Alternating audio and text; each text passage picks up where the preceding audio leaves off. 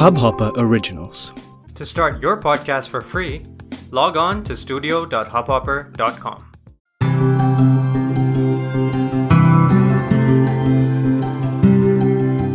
And the next little taste, a little nibble from Nomad's Land. So I'm not going to do a catch-up for you because I'd rather that you go and listen to the previous readings of it. And now we're smack in the middle of the book, or just beyond the middle of the book, where Shana, the shy Kashmiri Pandit girl, finds herself in school alone because Pema has not come to school because her grandmother is slipping away. Back in school, Shana lurked in shadows, feeling that she had become a shadow herself. Without the light of Pema, she was reduced to being a sliver of herself. The restlessness of waiting soon turned to dusty acceptance. She was worried for her friend, of course, but she was also worried for herself. She asked herself how she'd become so dependent on someone who was really only an acquaintance, almost a stranger. Surely she herself was more than just being somebody's friend. How had this happened? Shana wondered. So Shana decides to go off and try and make friends, or at least connect with those who have been Pema's friends. Although she found her intimidating, Shana approached Hawk at lunch. Hawk is Shana and Pema's roommate, very quiet, very surly. And Shana very shyly goes up to her. "Hi, wanna hang out?" The words tasted strange on her tongue. Wanna, hang out, wow, this was a whole new language. Hawk told her that she was joining her friends, but that Shana could come along too, if she wanted. Shana gulped out a sure and followed Hawk. "Where's your pal?" "Who? Pema? Her grandma's ill, so she's staying back home this week. Her grandmom's really not doing well." Grandmom, not grandmother, like she was used to saying. Shana grinned to herself, thinking she really was going to be able to pull this off. She was getting pretty good at this swag thing. Hawk introduced her to her friends. The girls chattered away. They talked so fast that Shana missed most of the conversation. This group had many girls from the northeast of India, but Shana didn't know whether they were all from the same state or different places or what. Determined to join into the conversation, Shana asked as loudly as she could, "Excuse me, are you all from the same place, or are some of you Naga, some of you Manipuri, some of you Sikkimese, Khasi and all that?" Everyone fell silent. They turned to look at her as if seeing her for the first time. She could see the sneers on some faces and wondered if she was doing something wrong, if she'd said something amiss.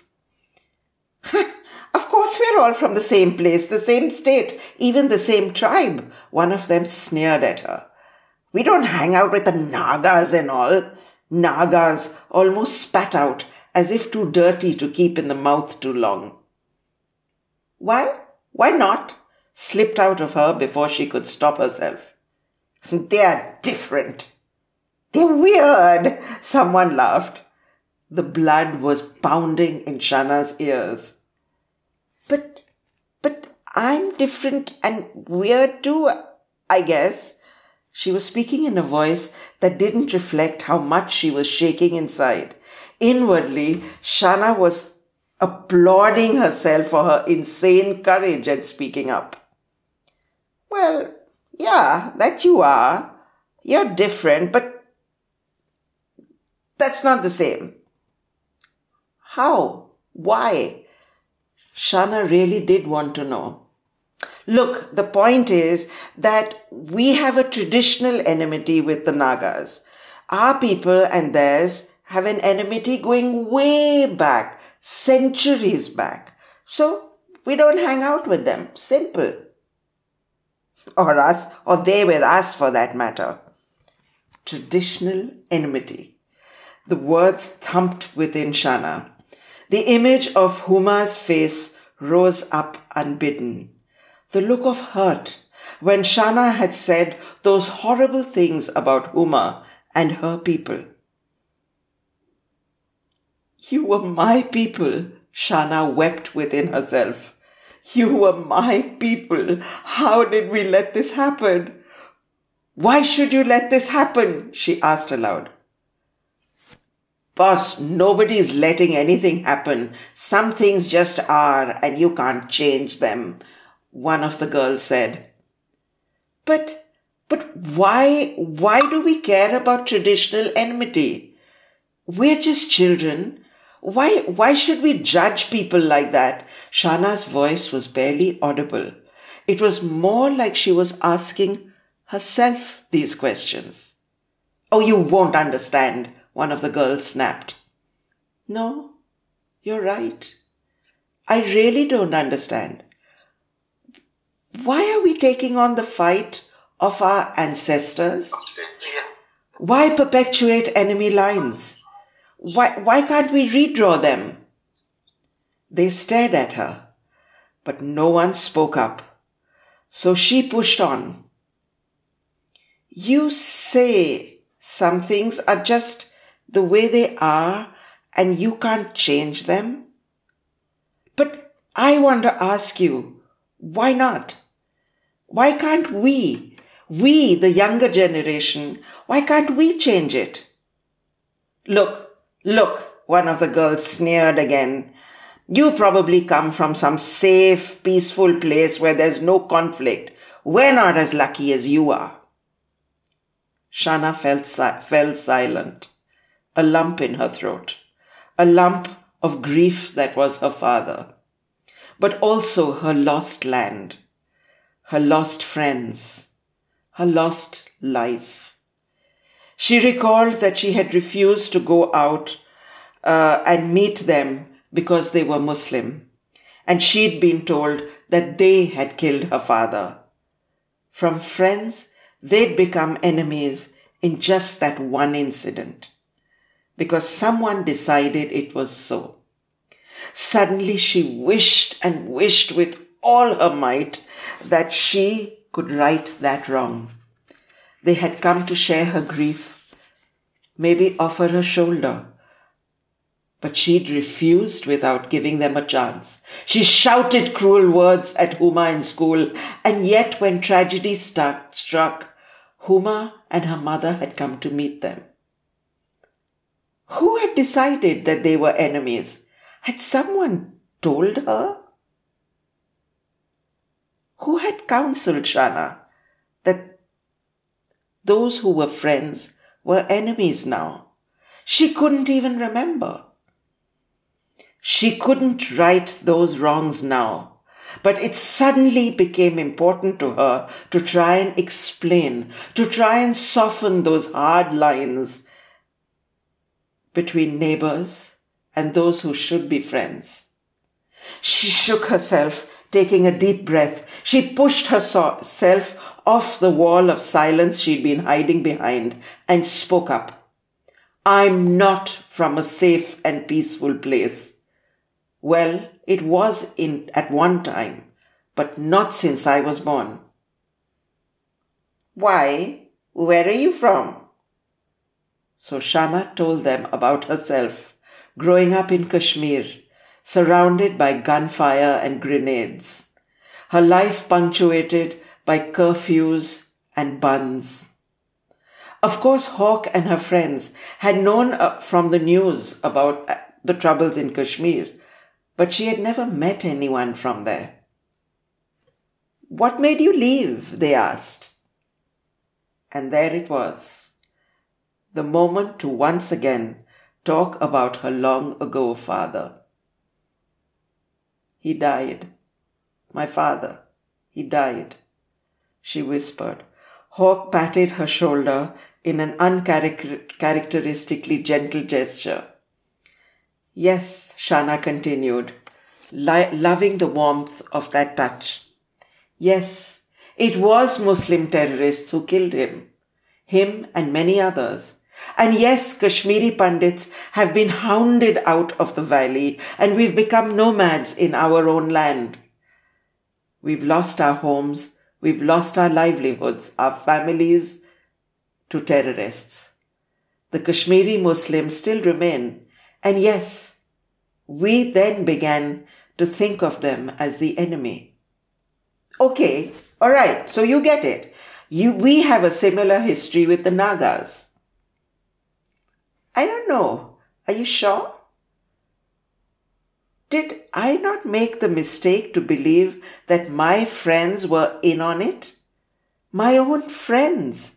They were gentle, loving girls. How could I hold them responsible? I didn't even meet them when they came to condole for my father. Don't you see? They were my friends. But grown-ups suddenly decided that they were no longer friends, they'd become enemies, and like a fool, I agreed. I believed. I didn't ask the questions. But don't you think that we should ask those questions now?" Shana was almost exhausted. She wasn't used to long speeches.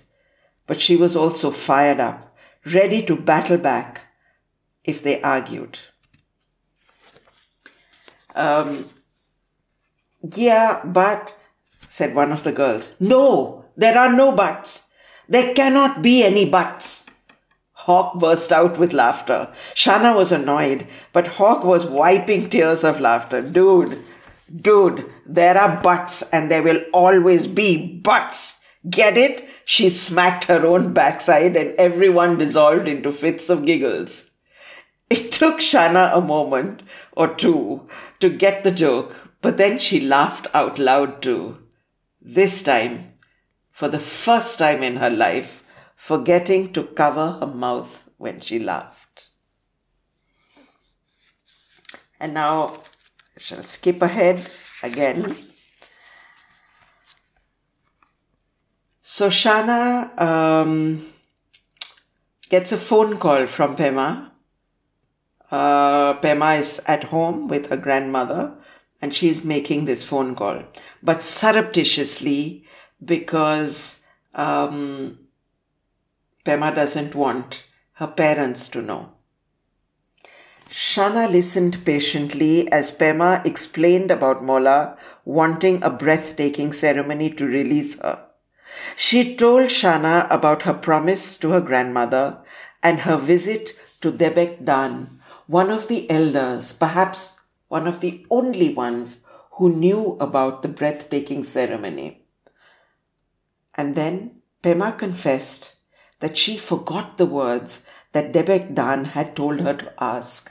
"It was terrible, Shana. I forgot, and then I had to go back, and I was so embarrassed. And Debek Dan's daughter, Doyang, she was so angry with me." "What were the words?" asked Shana. "I remember them now," said Pema over the phone. "Kemka druyo sans chiro, kemka druyo ma. Kemka druyo sans chiro, kemka druyo ma." What do those words mean? Well, it means basically that the women in your family and mine are not able to perform the ceremony for obvious reasons. If you know anyone else up for the job, I can teach her. It does have to be a woman. Shana, he used the old language, so even I didn't understand the words.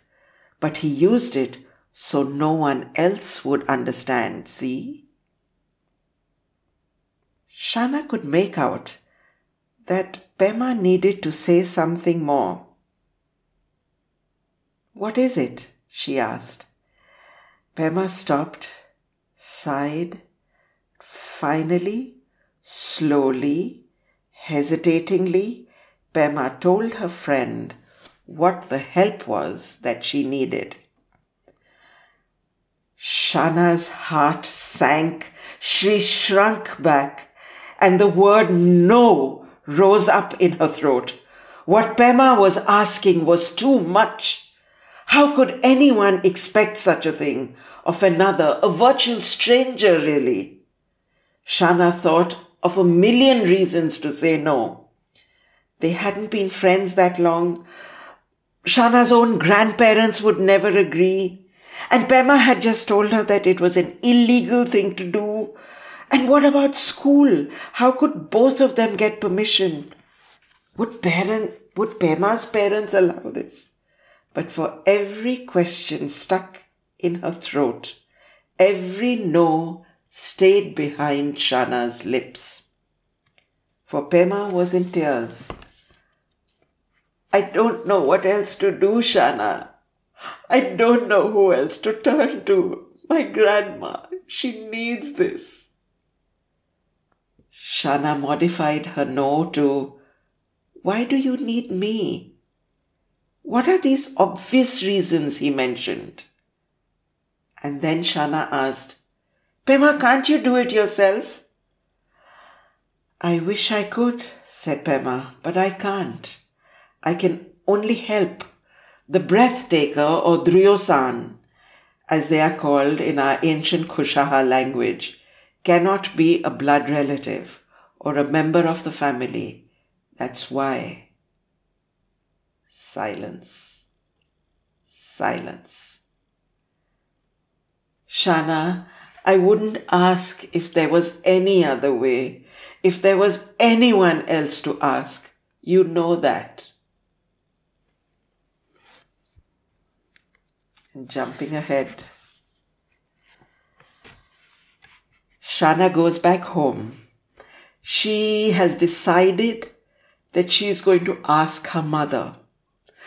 But Shana's mother, ever since the moment that Shana's father has been killed, Shana's mother has shut down. Shana's mother has become like a child.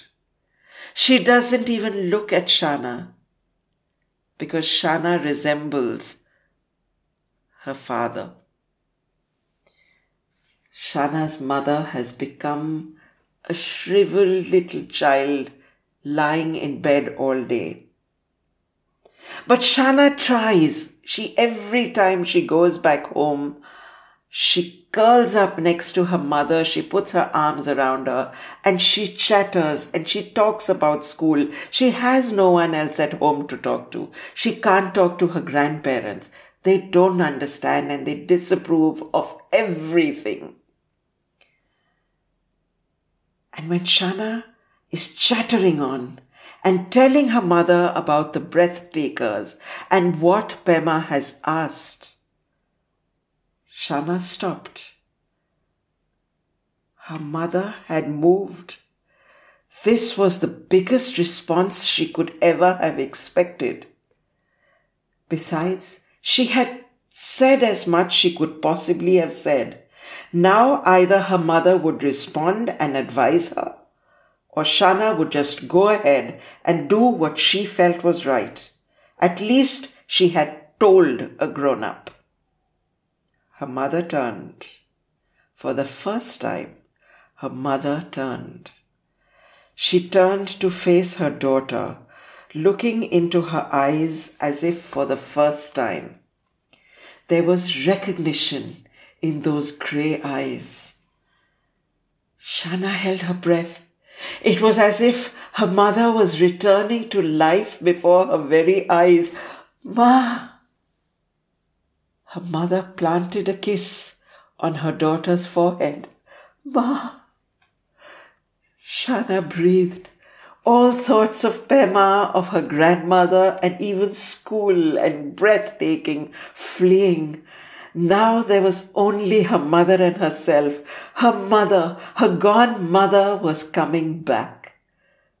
Shana wasn't even aware of the tears that hazed her eyes up.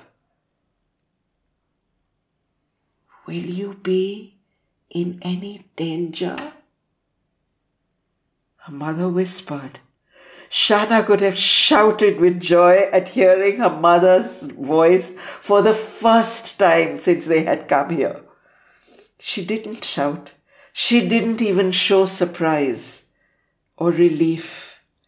Instead of answering, Shana just hugged her mother to her, breathing in her scent, not wanting to let go, lest her mother slide back to nothingness again. She just wanted this moment to last forever, and her mother seemed to want the same.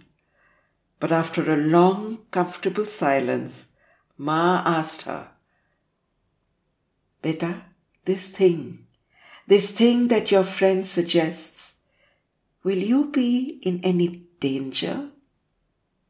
"I don't know, Ma.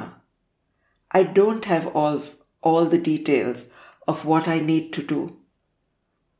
"I couldn't bear to lose you too," Ma said. "I couldn't bear it." Shana did know that. She couldn't have just got her mother back only to lose her again.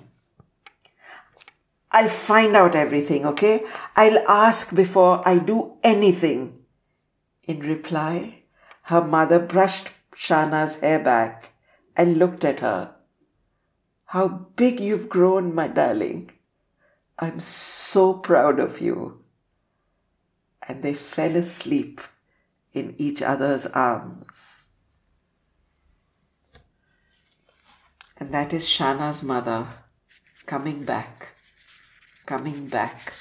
after having been almost in a self-imposed coma.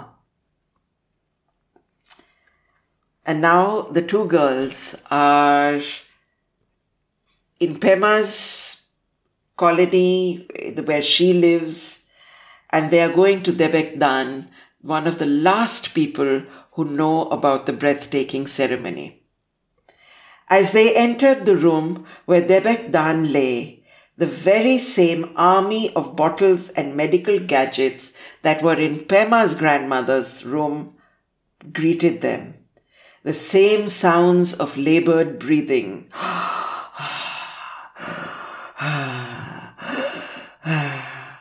Did all old people have to fight so hard for breath? Shana wondered. Doyang, Debek Dan's daughter, knelt on a cushion on the ground next to the bed and whispered words that neither girl could understand. The old man opened his eyes. He looked past Pema. His milky eyes seemed to focus on Shana. He whispered in a raspy breath, "You came, Druyo-san. You came." He lifted a gnarly finger and beckoned her. Shana was rooted to the spot, almost too scared by the strangeness of it all. Pema nudged her forward. Shana knelt the way she had seen Doyang do. It felt strangely important just to kneel there at the head of this ancient man. He began to speak in a language that Shana didn't understand a word of. Doyang sat by his bed, stroking his back and translating for them. "You are not from among us, yet you are bound to us by threads none of us can see. We are different, and yet we are the same. We are the same. You must learn the art before it is scattered into the winds and lost forever. Only few people are pure enough. Only few people have loved enough and lost enough to have the empathy, to have the sympathy, to do what you must do. It is our way, and now it must be your way," he whispered, looking directly at Shana. "My father says," said Doyang, "he says that it is rare for someone from the outside to have the core of the breath taker. He says you do. He recognizes this, but he asks, are you ready to take this on? He asks, are you ready? Because if you are not willing, it will not work. Then it's just words." Shana was shaking. She was hearing the words as if they were coming out of water, out of a sea. She felt she was in a place very far away, that she and this ancient man were alone on a planet. His voice was resounding, reverberating inside her, and she understood his every word. She felt all of this in one moment. She was frightened. She wanted to run, but her legs wouldn't move. She was held by a bond that tied her to him, to this spot, right here, right now. His eyes willed her to say yes, while her heart bled. "No, I can't." It was Pema who broke the spell. "Let her think about it, Devekdan. We can't force her to take this decision now." Shana looked at her friend, and she noticed it was wet with tears, and that's when she noticed her own tears flowing freely, but not out of sadness, not exactly sadness, but something much, much deeper. Devekdan put his hand on Shana's face, and she leaned into the coolness of it. "You have a sadness in you," the old man said. Shana nodded. She laid her face into his hand, his cold but comforting hand. "Child, you wish you could have helped. You wish you could have done something." "Yes," said Shana, not even thinking how he knew what she was feeling. "You can," he said. "Now you can. And maybe only you can." His hand cooled her hot forehead. She felt herself surrender and accept. Her resistance melted into his hand. "Sometimes," he said, "your help will be needed when somewhere else in order to help the one who you wanted to help. Sometimes by helping somebody else, you help the one that you couldn't help earlier."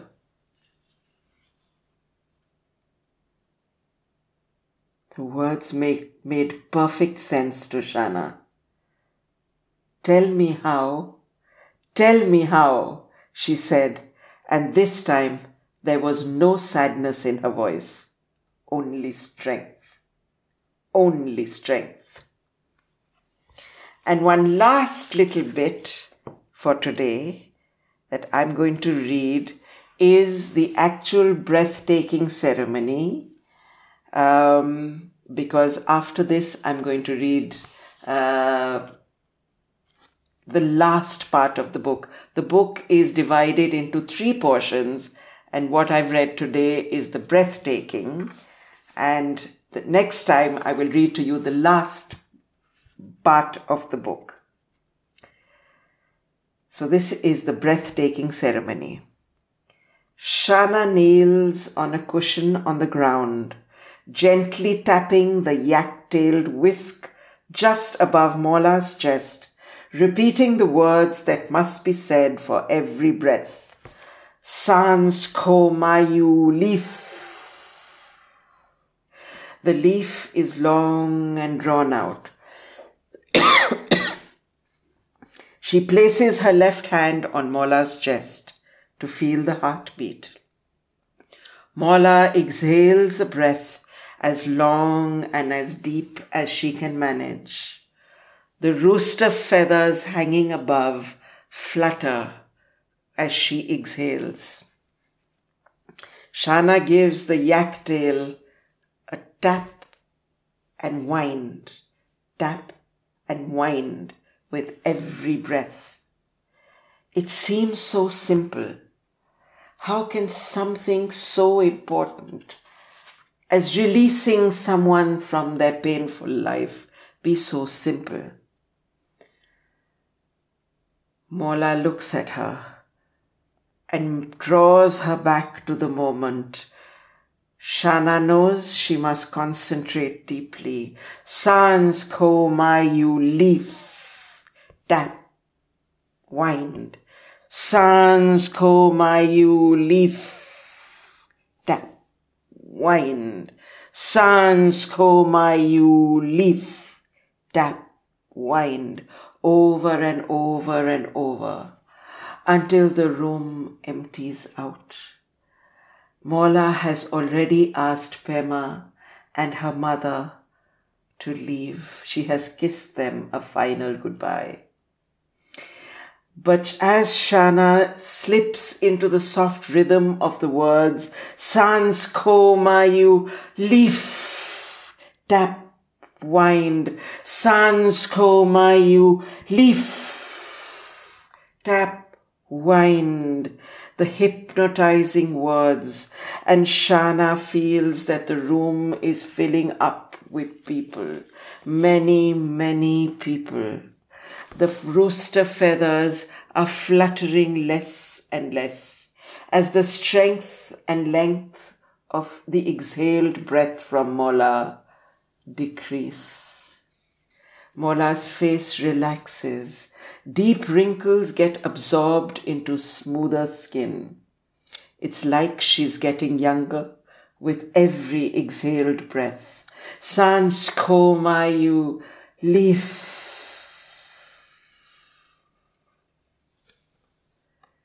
Her gaze, Mola's gaze, rests on Shana. The love sweeps over the young girl. Her gaze is steady as she whispers, I'm ready. I'm almost there, Druyo-san. Shana nods, understanding, and resumes her chant as the room fills up with more and more and more people. Sans ko mayu leaf. Sans ko mayu leaf. Thank you are the last words that Mola speaks. Shana looked up at last. She was surprised to see just Pema and her mother kneeling on either side of the bed. Where's everyone gone? She asked. But no one had been there. Just Shana when the end came. Mother and daughter had come back after the end. Awed Shana whispered, so many people came. They came to take her. Pema looked up at her friend and was about to say that no one had come, before she realized that it wasn't people who came for Mola. Well, not exactly people. A shiver went down her spine. The room felt strange, but not in a frightening way. And Shana wept then, tears for a woman she had never known, but now would never forget. The tree wept silently for a while before Pema's father came in and put his hand on Shana's shoulder, helping her up because her knees buckled. She had been kneeling for so long. And then Pema's father did a strange thing. He bent low and lay down before her, touching her feet. Shana recoiled in surprise. "No," he said, looking up. "You are a true Dhruyo san. You are sacred to us now."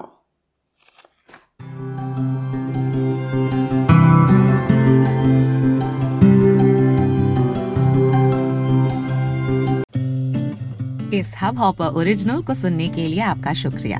अगर आप भी अपना podcast launch करना चाहते हैं तो Hubhopper studio website पे register करें और 1 मिनट के अंदर अंदर अपना खुद का पॉडकास्ट लॉन्च करें।